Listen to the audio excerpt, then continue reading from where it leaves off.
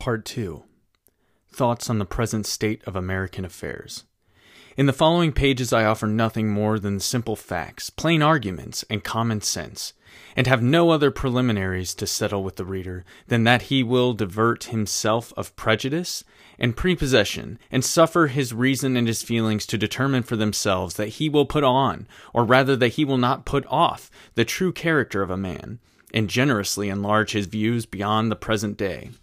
Volumes have been written on the subject of the struggle between England and America. Men of all ranks have embarked in the controversy, from different motives and with various designs, but all have been ineffectual, and the period of debate is closed.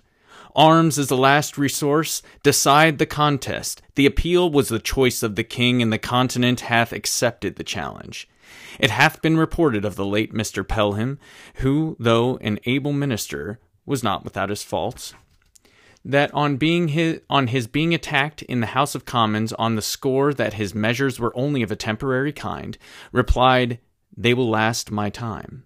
Should a thought too fatal and unmanly possess the colonies in the present contest, the name of ancestors will be remembered by future generations with detestation. The sun never shined on a cause of greater worth. 'Tis not the affair of a city, a county, a province, or a kingdom, but of a continent, of at least 1/8 part of the habitable globe. 'Tis not the concern of a day, a year, or an age. Posterity are virtually involved in the contest, and will be more or less affected, even to the end of time, by the proceedings now. Now is the seed time of continental union, faith, and honor. The least fracture now will be like a name engraved with the point of a pin on the tender rind of a young oak. The wound will enlarge with the tree, and posterity read it in full-grown characters. By referring the matter from argument to arms, a new era for politics is struck. A new method of thinking hath arisen. All plans, proposals, prior to the 19th of April, to the commencement of hostilities, are like the almanacs of the last year, which, though proper then, are superseded and useless now. Whatever was advanced by the advocates on either side of the question then terminated in one and the same point, a union with Great Britain. The only difference between the parties was the method of effecting it, the one proposing force, the other friendship. But it hath so far happened on that the first hath failed, and the second hath withdrawn her influence. As much hath been said of the advantages of reconciliation, which, like an agreeable dream, hath passed away and left us as we were. It is but right that we should examine the contrary side of the argument, and inquire into some of the many material injuries which these colonies sustain, and always will sustain, by being connected with and dependent on Great Britain. To examine the connection and dependence on the principles of nature and common sense, to see what we have to trust to if separated, and what we are to expect if dependent. I have heard it asserted by some that as America hath flourished under her former connection with Great Britain, that the same connection is necessary toward her future happiness, and will always have the same effect. Nothing can be more fallacious than this kind of argument. We may as well assert that because a child has thrived upon milk, that it is never to have meat, or that the first 20 years of our lives is to become a precedent for the next 20. But even this is admitting more than is true, for I answer roundly that America would have flourished as much, and probably much more, had no European power had anything to do with her. The commerce by which she hath enriched herself are the necessaries of life, and will always have a market while eating in the custom of Europe. But she has protected us, say some. That she hath engrossed us is true, and defended the continent at our expense as well as her own is admitted, and she would have defended Turkey from the same motive, the sake of tradition and dominion. Alas, we have long led away by ancient prejudices, and made large sacrifices to superstition.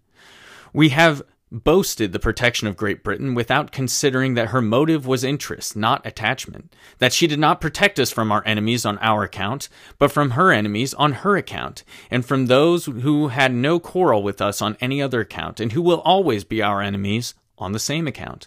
Let Britain waive her pretensions to the continent, or the continent throw off the dependence, and we should be at peace with France and Spain, were they at war with Britain. The miseries of Hanover last war ought to warn us against connections. It hath lately been asserted in Parliament that the colonies have no relation to each other but through the parent country. The Pennsylvania and the Jerseys, and so on, for the rest, are sifter colonies. Forgive me, typos and images from the original documents. Always a struggle. By the way of England.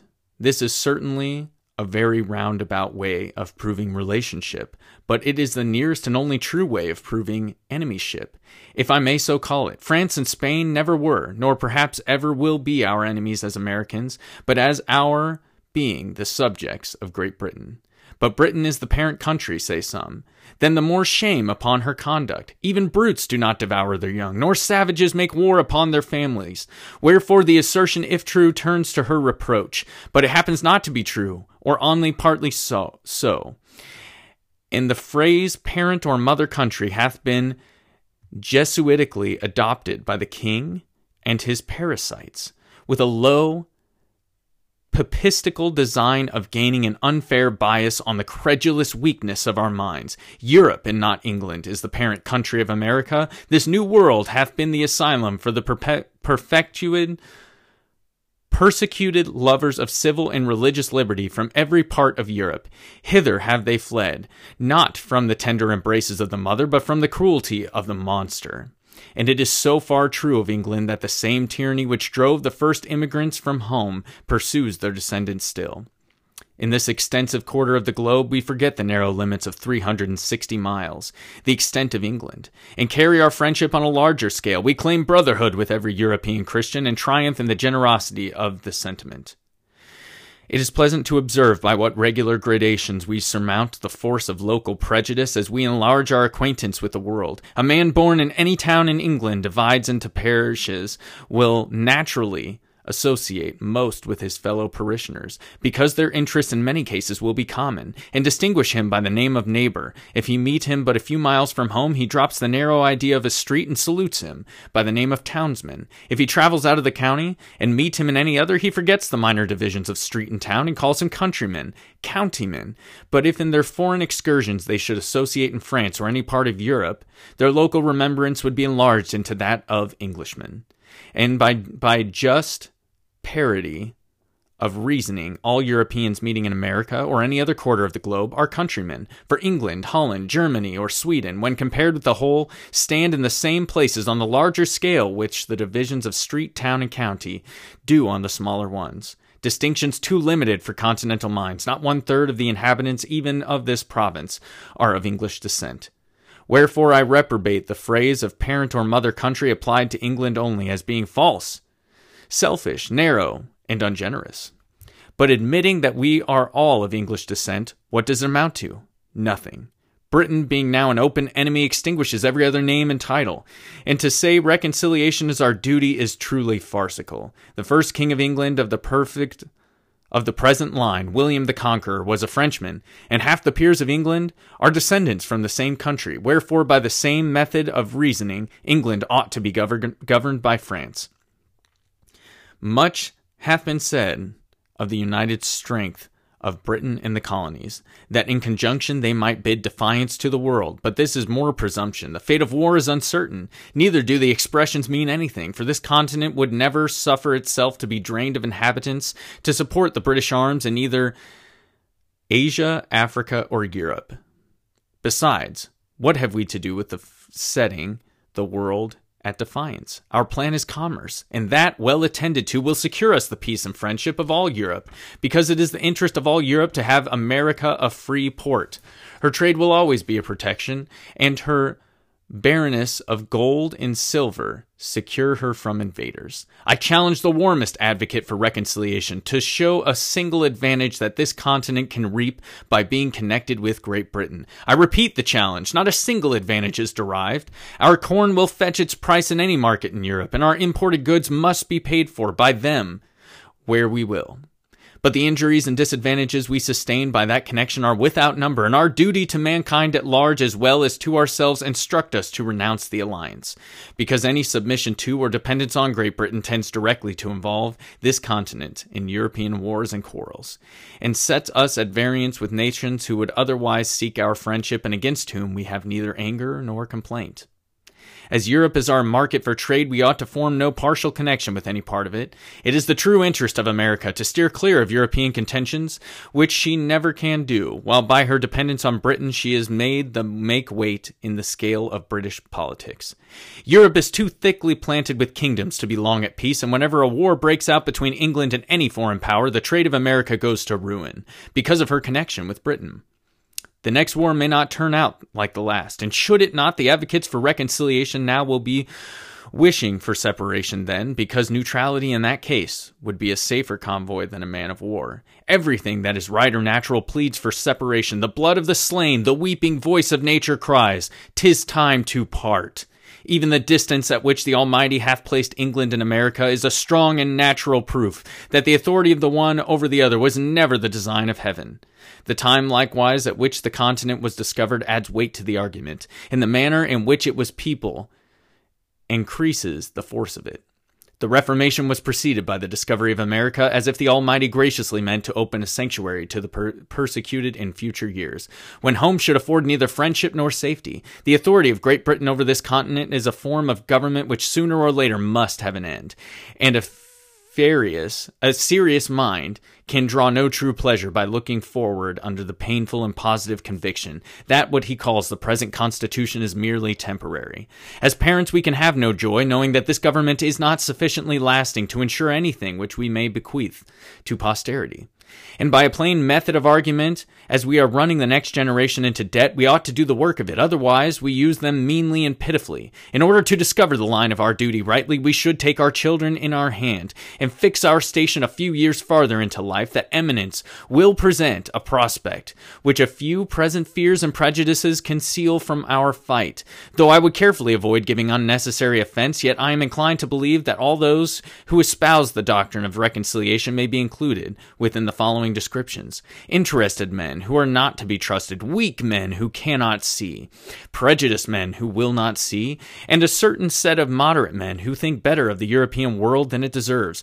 And this last class, by an ill-judged deliberation, will be the cause of more calamities to this continent than all the other three. It is the good fortune of many to live distant from the scene of sorrow. The evil is not sufficiently brought to their doors to make them feel the precariousness with which all American property is possessed.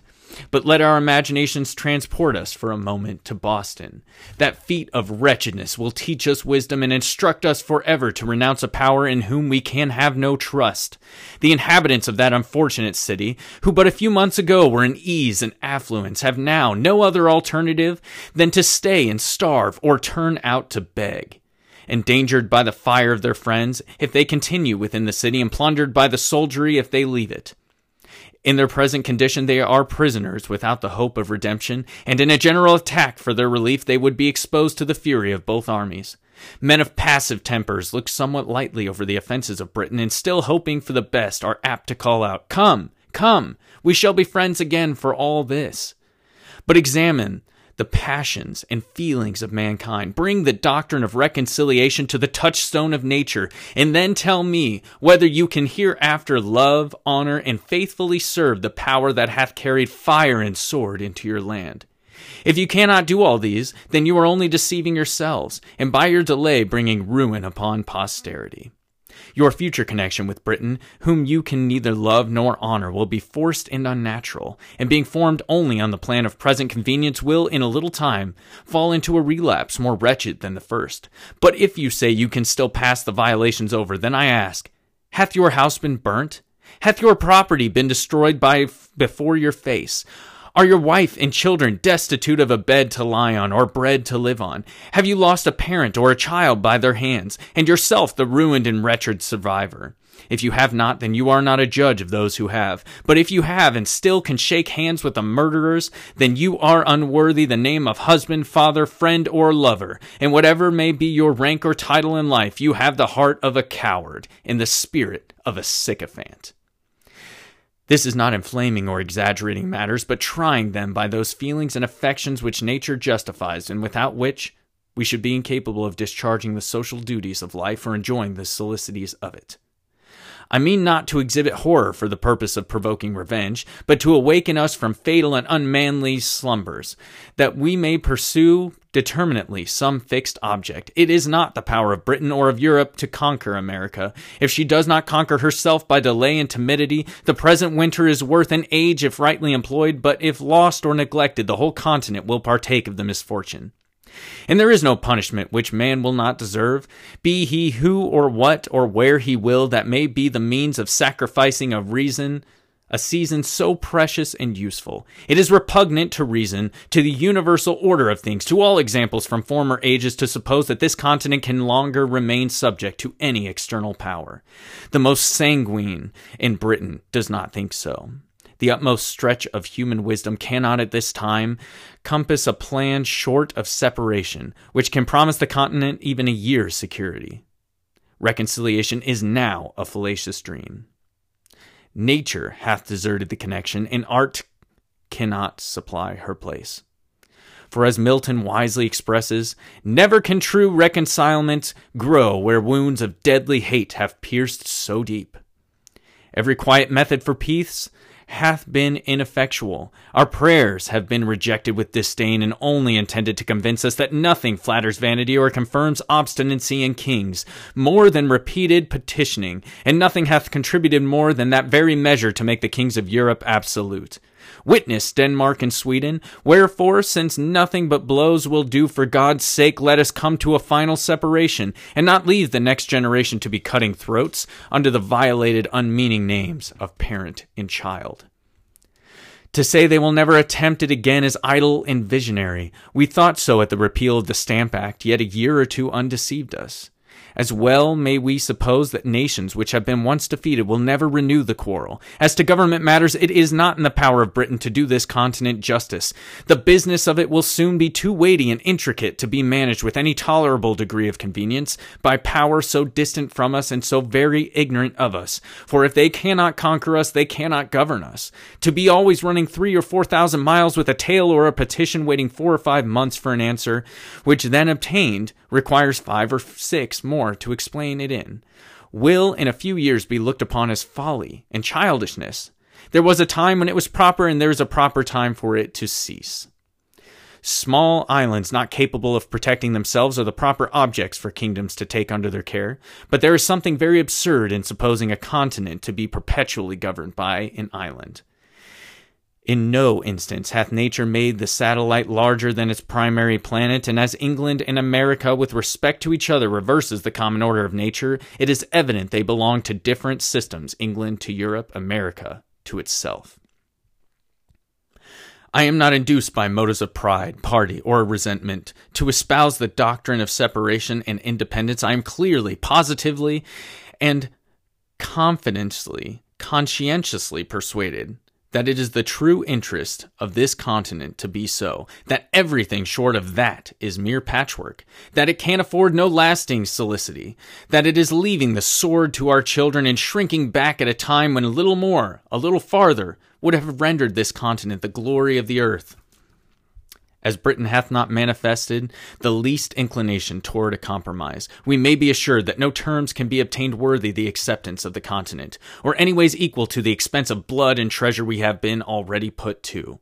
The object contended for ought always to bear some just proportion to the expense. The removal of North, of the whole detestable junto, is a matter unworthy the millions we have expended. A temporary stoppage of trade was an inconvenience which would have sufficiently balanced the repeal of all the acts complained of, had such repeals been obtained. But if the whole continent must take up arms, if every man must be a soldier, it is scarcely worth our while to fight against a contemptible ministry only.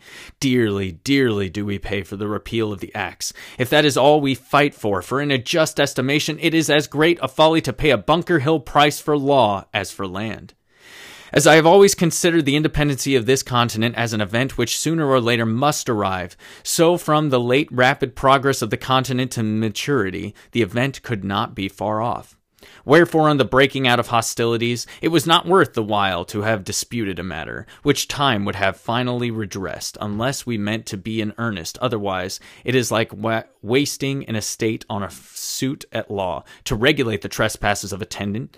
Whole lease is just expiring. No man was a warmer wisher for reconciliation than myself, before the fatal 19th of April, 1775. But the moment the event of that day was made known, I rejected the hardened, full-intempered Pharaoh of England forever, and disdained the wretch that with the pretended title of father of his people can unfeelingly hear of their slaughter, and composedly sleep with their blood upon his foul soul. But admitting the matters were now made up, what would be the event? I answer the ruin of the continent, and that for several reasons. First, the power of governing still remaining in the hands of the king, he will have a negative over the whole legislation of this continent. And as he hath shown himself such an inveterate enemy to liberty, and discovered such a thirst for arbitrary power, is he, or is he not, a proper man to say to the colonies, you shall make no laws but what I please? And is there any inhabitant in America so ignorant as to know that according to what is called the present Constitution, that this continent can make no laws but what the king gives leave to? And is there any man so unwise as not to see that considering what has happened, he will suffer no law to be made here, but such as suit his purpose? We may be as effectually enslaved by want of laws in America as by submitting to laws made for us in England. After matters are made up, as it is called, can there be any doubt? But the whole power of the crown will be exerted to keep this continent as low and humble as possible. Instead of going forward, we shall go backward, or be perpetually quarreling, or ridiculously petitioning. We are already greater than the king wishes us to be, and will he not hereafter endeavor to make us less? To bring the matter to one point, is the power who is jealous of our prosperity a proper power to govern us? Whoever says no to this question is an independent, for independency means no more than whether we shall make our own laws, or whether the king, the greatest enemy this continent hath, or can have, shall tell us, there shall be no laws, but such as I like. But the king, you will say, has a negative in England. The people there can make no laws without his consent. In point of right and good order, there is something very ridiculous that a youth of 21, which hath often happened, shall lay to several millions of people older and wiser than himself. I forbid this or that act of yours to be law, but in this place I decline the sort of reply, though I will never cease to expose the absurdity of it, and only answer that England being the king's residence, and America not so, makes quite another case. The king's negative here is 10 times more dangerous and fatal than it can be in England. For there he will scarcely refuse his consent to a bill for putting England into as strong a state of defense as possible, and in America he would never suffer such a bill to be passed. America is only a secondary object in the system of British politics. England consults the good of this country no farther than it answers her own purpose. Wherefore her own interest leads her to suppress the growth of ours in every case which doth not promote her advantage, or in the least interferes with it. A pretty state we should soon be under such a second-hand government, considering what has happened. Men do not change from enemies to friends by the alteration of a name, and in order to show that reconciliation now is dangerous doctrine, I affirm that it would be policy in the king at this time to repeal the acts for the sake of reinflating himself into the government of the provinces, in order that he may accomplish by craft and subtlety in the long run what he cannot do by force and violence in the short one. Reconciliation and ruin are nearly related. Secondly, that is even the best terms which we can expect to obtain can amount to no more than a temporary expedient, or a kind of government by guardianship which can last no longer than till the colonies come of age. So the general face and state of things in the interim will be unsettled and unpromising. Emigrants of property will not choose to come to a country whose form of government hangs but by a thread, and which is every day tottering on the brink of commotion and disturbance, and numbers of present inhabitants would lay hold of the interval to dispose of their effects and quit the continent. But the most powerful of all arguments is that nothing but independence, a continental form of government, can keep the peace of the continent and preserve it, inviolate, from civil wars. I dread the event of a reconciliation with Britain now, as it is more than probable that it will be followed by a revolt somewhere or other, the consequences of which may be far more fatal than the malice of Britain. Thousands are already ruined by British barbarity. Thousands more will probably suffer the same fate. Those men have other feelings than us who have nothing suffered. All they now possess is liberty that they before enjoyed is sacrificed to its service, and having nothing more to lose, they disdain submission. Besides, the general temper of the colonies towards a British government will be like that of a youth who is nearly out of his time. They will care very little about her, and a government which cannot preserve the peace is no government at all. And in that case we pay our money for nothing, and pray what it is that Britain can do, whose power will be wholly on paper, should a civil tumult break out the very after reconciliation. I have heard some men say, many of whom I believe spoke without thinking, that they dreaded an independence, fearing that it would produce civil wars. It is but seldom that our first thoughts are truly correct, and that it is the case here. For there are 10 times more to dread from a patched-up connection than from independence. I make the sufferer's case my own, and I protest that were I driven from house and home, my property destroyed, and my circumstances ruined, that as man sensible of injuries, I could never relish the doctrine of reconciliation, or consider myself bound thereby. The colonies have manifested such a spirit of good order and obedience to continental government as is sufficient to make every reasonable person easy and happy on that head. No man can assign the least pretense for his fears on any other grounds than such as are truly childish and ridiculous, that one colony will be thriving for superiority over another. Where there are no distinctions that can be superiority perfect, equality affords no temptation. The republics of Europe are all, and we may say always, in peace. Holland and Switzerland are without wars, foreign or domestic. Monarchical governments, it is true, are never long at rest. The crown itself, a temptation to enterprising ruffians at home, and that degree of pride and insolence ever attendant on regal authority, swells into a rupture with foreign powers in instances where a republican government, by being formed on more natural principles, would negotiate the mistake. If there is any true cause of fear respecting independence, it is because no plan is yet laid down. Men do not see their way out, wherefore it is an opening into that business. I offer the following hints, at the same time modestly affirming that I have no other opinion of them myself, than that they may be means of giving rise to something better. Could the straggling thoughts of individuals be collected, they would frequently form materials for wise and able men to improve into useful matter. Let the assemblies be annual, with a president only, the representation more equal, their business wholly domestic and subject to the authority of Continental Congress. Let each colony be divided into 6, 8, or 10 convenient districts, each district to send a proper number of delegates to Congress, so that each colony send at least 30. The whole number in Congress will be at least 390. Each Congress to fit, and to choose a president by the following method. When the delegates are met, let a colony be taken from the whole 13 colonies by lot, after which let the whole Congress choose by ballot a president from out of the delegates of that province. In the next Congress, let a colony be taken by lot from 12 only, omitting that colony from which the president was taken in the former Congress, and so proceeding on till the whole 13 shall have had their proper rotation. And in order that nothing may pass into a law, but what is satisfactorily just, not less than 3/5 of Congress to be called a majority. He that will promote discord under a government so equally formed as is would have joined Lucifer in his revolt. But as there is a particular delicacy from whom or in what matter this business must first arise, and as it seems most agreeable and consistent that it should come from some intermediate body between the governed and the governors, that is, between the Congress and the people, let a continental conference be held in the following manner and for the following purpose. A committee of 26 members of Congress, 2 for each colony, 2 members from each House of Assembly or Provincial Convention, and 5 representatives of the people at large, to be chosen in the capital city or town of each province, for and in behalf of the whole province, by as many qualified voters as shall think proper to attend from all parts of the province for that purpose, or, if more convenient, the representatives may be chosen in 2 or 3 of the most populous parts thereof. In this conference thus assembled will be united the 2 grand principles of business, knowledge and power. The members of Congress assemble or conventions by having had experience in national concerns, will be able and useful counselors, and the whole being empowered by the people will have a truly legal authority.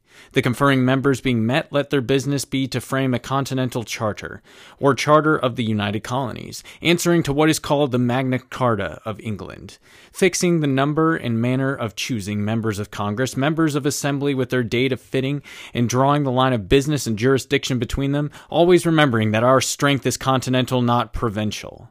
Securing freedom and property to all men, and above all things the free exercise of religion, according to all the dictates of conscience, with such other matter as is necessary for a charter to contain. Immediately after which the said conference to dissolve, and the bodies which shall be chosen conformable to the said charter, to be the legislators and governors of the continent for the time being. Whole peace and happiness may God preserve. Should any body of men be hereafter delegated for this or some similar purpose, I offer them the following extracts from that wise observer on governments, Dragonetti. The science, says he, of the politician consists in fixing the true point of happiness and freedom. Those men would deserve the gratitude of ages, who should discover a mode of government that contained the greatest sum of individual happiness with the least national expense. Dragonetti on virtue and rewards. But where, says some, is the King of America? I'll tell you, friend, he reigns above, and doth not make havoc of mankind like the royal brute of Britain. Yet that we may not appear to be defective even in earthly honors, let a day be solemnly set apart for proclaiming the charter. Let it be brought forth, placed on the divine law, the word of God. Let a crown be placed thereon, by which the world we know that so far as we approve of monarchy, that in America the law is king. For as in absolute governments the king is law, so in free countries the law ought to be king.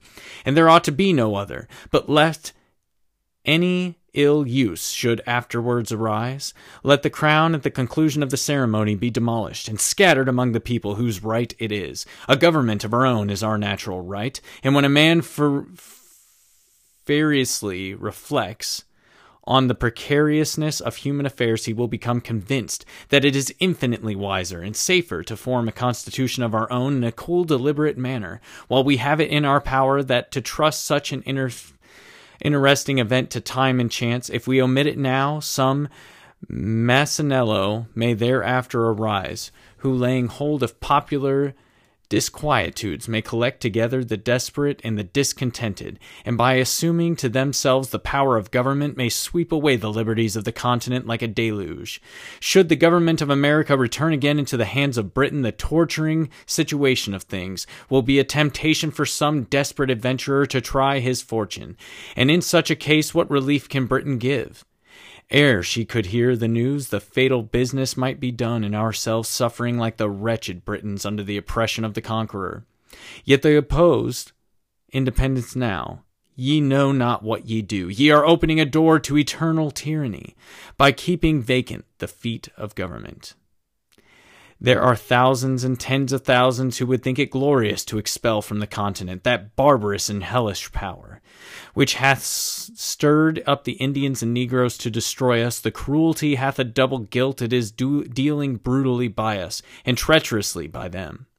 The talk of friendship with those in whom our reason forbids us to have faith, and our affections, wounded through 1,000 pores, instruct us to detest, is madness and folly. Every day wears out the little remains of kindred between us and them, and can there be any reason to hope that as the relationship expires the affection will increase, or that we shall agree better when we have 10 times more and greater concerns to quarrel more than ever? Ye that tell us of harmony and reconciliation, can yet restore to us the time that is past? Can ye give to prostitution its former innocence? Neither can ye reconcile Britain and America. The last cord now is broken. The people of England are presenting addresses against us. There are injuries which nature cannot forgive. They would create and cease to be nature if she did. As well can the love forgive the ravisher of his mistress, as the continent forgive the murders of Britain. The Almighty hath implanted in us these inextinguishable feelings for good and wise purposes. They are the guardians of his image in our hearts. They distinguish us from the herd of common animals. The social compact would dissolve and justice be extirpated the earth, or have only a casual existence where we callous to the touches of affection. The robber and the murderer would often escape unpunished did not the injuries which our temper sustain provoke us into justice. O ye that love mankind, ye that dare oppose not only the tyranny but the tyrant, stand forth! Every spot of the old world is overrun with oppression. Freedom hath been haunted around the globe. Asia and Africa have long expelled her. Europe regards her like a stranger, and England hath given her warning to depart. Oh, receive the fugitive, and prepare in time an asylum for mankind. Of the present ability of America, with some miscellaneous reflections. I have never met with a man, either in England or America, who hath not confessed his opinion that a separation between the countries would take place one time or other. And there is no instance in which we have shown less judgment than in endeavoring to describe what we call the ripeness or fitness of the continent for independence. As all men allow the measure and vary only in their opinion of the time, let us, in order to remove mistakes, take a general survey of things and endeavor, if possible, to find out the very time. But we need not go far. The inquiry ceases at once, for the time hath found us. The general concurrence, the glorious union of all things prove the fact. It is not in numbers but in unity that our great strength lies, yet our present numbers are sufficient to repel the force of all the world. The continent hath at this time the largest body of armed and disciplined men of any power under heaven, and is just arrived at that pitch of strength in which no single colony is able to support itself, and the whole, when united, can accomplish the matter, and either more or less than this might be fatal in its effects. Our land force is already sufficient, and as to naval affairs we cannot be insensible that Britain would never suffer an American man-of-war to be built while the continent remained in her hands, wherefore we should be no forwarder 100 years hence in that branch than we are now. But the truth is we should be less so, because the timber of the country is every day diminishing, and that which will remain at last will be far off or difficult to procure. When the continent crowded with inhabitants, her sufferings under the present circumstances would be intolerable. The more seaport towns we had, the more should we have both to defend and to lose. Our present numbers are so happily proportioned to our wants that no man be idle. The diminution of trade affords an army, and the necessities of an army create a new trade. Debts we have none, and whatever we may contract on this account will serve as a glorious memento of our virtue. Can we but leave posterity with a settled form of government, an independent constitution of its own? The purchase at any price will be cheap, but to expend millions for the sake of getting a few vile acts repealed, and routing the present ministry on only is unworthy the charge, and is using posterity with the utmost cruelty, because it is leaving them the great work to do in a debt upon their backs, from which they derive no advantage. Such a thought is unworthy a man of honor, and is the true characteristic of a narrow heart and a peddling politician. The debt we may contract doth not deserve our regard if the work be but accomplished. No nation ought to be without a debt. A nation is a national bond, and when it bears no interest, is in no case a grievance. Britain is oppressed with a debt of upwards of 140 million sterling, for which she pays upwards of 4 million interest, and as a compensation for her debt she has a large navy. America is without a debt, and without a navy, yet for the 20th part of the English national debt could have a navy as large again. The navy of England is not worth at this time more than 3.5 millions of sterling. The following calculations are given as proof that the above estimation of the navy is a just one. See Entick's Naval History Intro, page 56. The charge of building a ship of each rate and furnishing her with masts, yards, sails, and rigging, together with a proportion of 8 months' boat twains, and carpenters' seashores, as calculated by Mr. Burchett, Secretary to the Navy. And from hence it is easy to sum up the value or cost rather of the whole British Navy, which in the year 1757, when it was at its greatest glory, consisted of the following ships and guns. Payne then goes on to chart out various figures and numbers on how the colonies might come across a navy and what those numbers would look like in defense of themselves as a nation seeking independence. No country in the globe is so happily situated or so internally capable of raising a fleet as America. Tar, timber, iron, and cordage are her natural produce. We need not go abroad for nothing, whereas the Dutch, who make large profits by hiring out their ships of war to the Spaniards and Portuguese, are obliged to import most of the materials they use.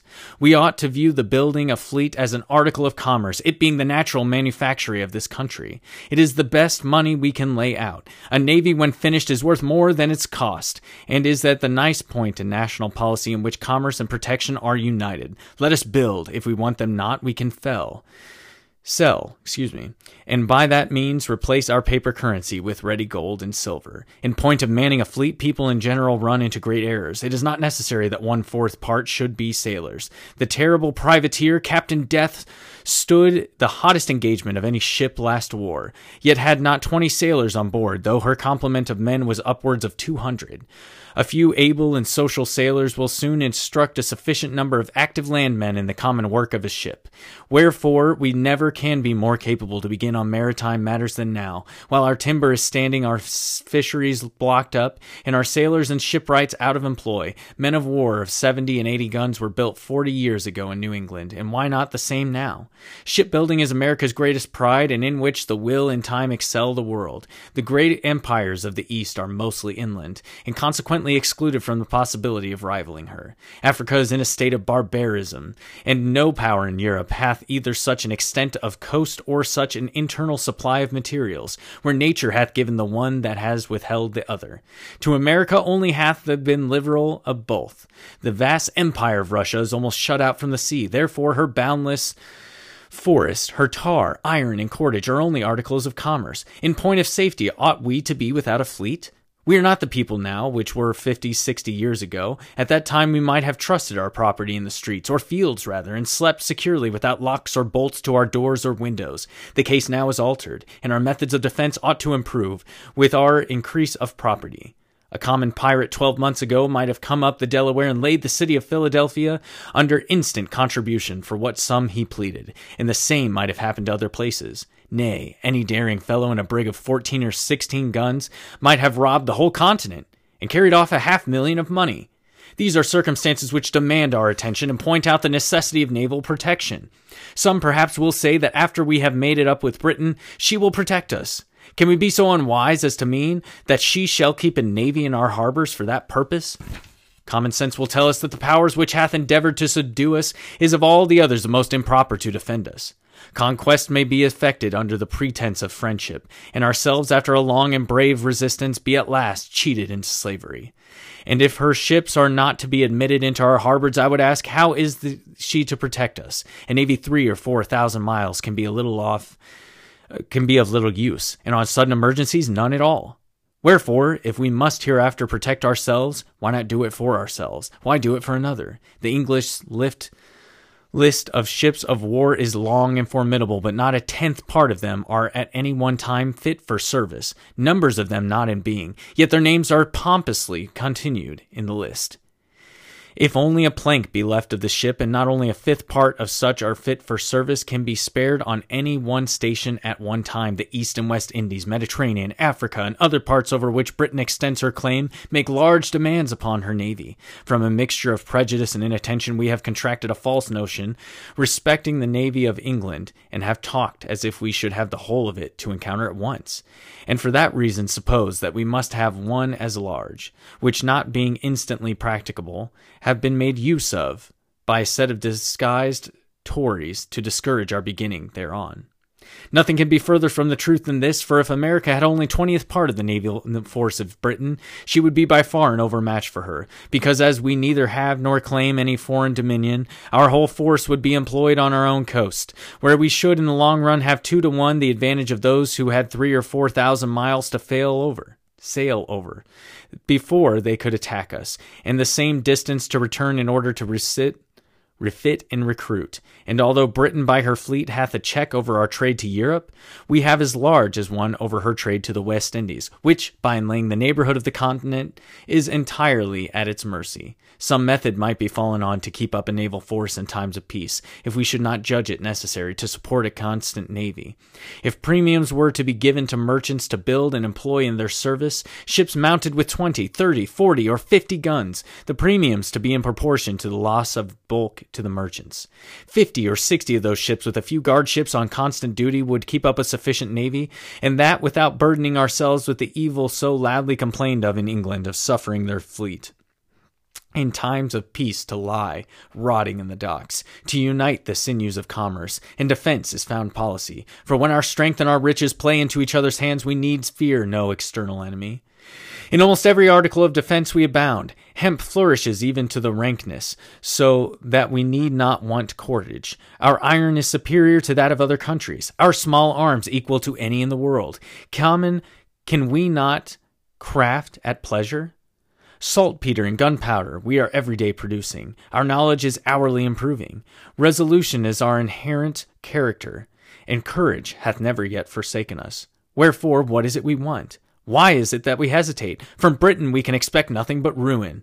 If she is once admitted to the government of America once again, this continent will not be worth living in. Jealousies will be arising. Always. Insurrections will be constantly happening, and who will go forth to quell them? Who will venture this life to reduce his own countrymen to a foreign obedience? The difference between Pennsylvania and Connecticut, respecting some unlocated lands, shows the insignificance of a British government and fully proves that nothing but continental authority can regulate continental matters. Another reason why the present time is preferable to all others, that the fewer our numbers are, the more land there is yet unoccupied, which instead of being lavished by the king on his worthless dependents, may be hereafter applied, not only to the discharge of the present debt, but to the constant support of government. No nation under heaven hath such an advantage as this. The instant state of the colonies, as it is called, so far from being against, is an argument in favor of independence. We are sufficiently numerous, and were we more so, we might be less united. It is a matter worthy of observation that the more a country is compelled, the smaller their armies are. In military numbers, the ancients far exceeded the moderns, and the reason is evident, for trade being the consequence of population, men become too much absorbed, thereby to attend to anything else. Commerce diminishes the spirit both of patriotism and military defense, and history sufficiently informs us that the bravest achievements were always accomplished in the non-age of nation. With the increase of commerce, England hath lost its spirit. The city of London, notwithstanding its numbers, submits to continued insults with the patience of a coward. The more men has to lose, the less willing are they to venture. The rich are in general slaves to fear and submit to courtly power with the trembling duplicity of a spaniel. Youth is the feed time of good habits as well in nations as in individuals. It might be difficult, if not impossible, to form the continent into one government half a century hence. The vast variety of interest occasioned by an increase of trade and population would create confusion. Colony would be against colony. Each being able might scorn each other's assistance. And while the proud and foolish gloried in their little distinctions, the wife would lament that the union had not been formed before. Wherefore the present time is the true time for establishing it, the intimacy which is contracted in infancy, and the friendship which is formed in misfortune are of all others the most lasting and unalterable. Our present union is marked with both these characters. We are young, and we have been distressed. But our concord hath withstood our troubles, and fixes a memorable era for posterity to glory in. The present time, likewise, is that peculiar time which never happens to a nation but once, the time of forming itself into a government. Most nations have let slip the opportunity, and by that means have compelled to receive laws from their conquerors instead of making laws for themselves. First they had a king, and then form a government, whereas the articles or charter of government should have been formed first, and men delegated to execute them afterward. But from the efforts and errors of other nations, let us learn wisdom and lay hold of the present opportunity to begin government at the right end. When William the Conqueror subdued England, he gave them law at the point of the sword, and until we consent that the seat of government in America be legally and authoritatively occupied, we shall be in danger of having it filled by some fortunate ruffian who many treat is us in the same manner, and then where will be our freedom? Where our property? As to religion, I hold it to be the indispensable duty of all government, to protect all conscientious professors thereof, and I know of no other business which government hath to do therewith. Let a man throw aside that narrowness of soul, that selfishness of principle with which the N-words of all possessions are so unwilling to part with, and he will be at once delivered of his fears on that head. Suspicion is the companion of mean souls, and the bane of all good society. For myself, I fully and conscientiously believe that it is the will of the Almighty that there should be diversity of religious opinions among us. It affords a larger field for our Christian kindness, where we all of one way of thinking. Our religious dispositions would want matter for probation, and on the liberal principle I look on the various denominations among us to be likewise children of the same family, differing only in what is called their Christian names. In a former page, I threw out a few thoughts on the propriety of a continental charter, for I only presume to offer hints, not plans, and in this place I take the liberty of re-mentioning the subject by observing that a charter is to be understood as a bond of solemn obligation, which the whole enters into to support the right of every separate part, whether of religion, personal freedom, or property. A firm bargaining and a right reckoning make long friends. I have heretofore likewise mentioned the necessity of a large and equal representation, and there is no political matter which more deserves our attention. A small number of electors or a small number of representatives are equally dangerous. But if the number of the representatives be not only small but unequal, the danger is increased.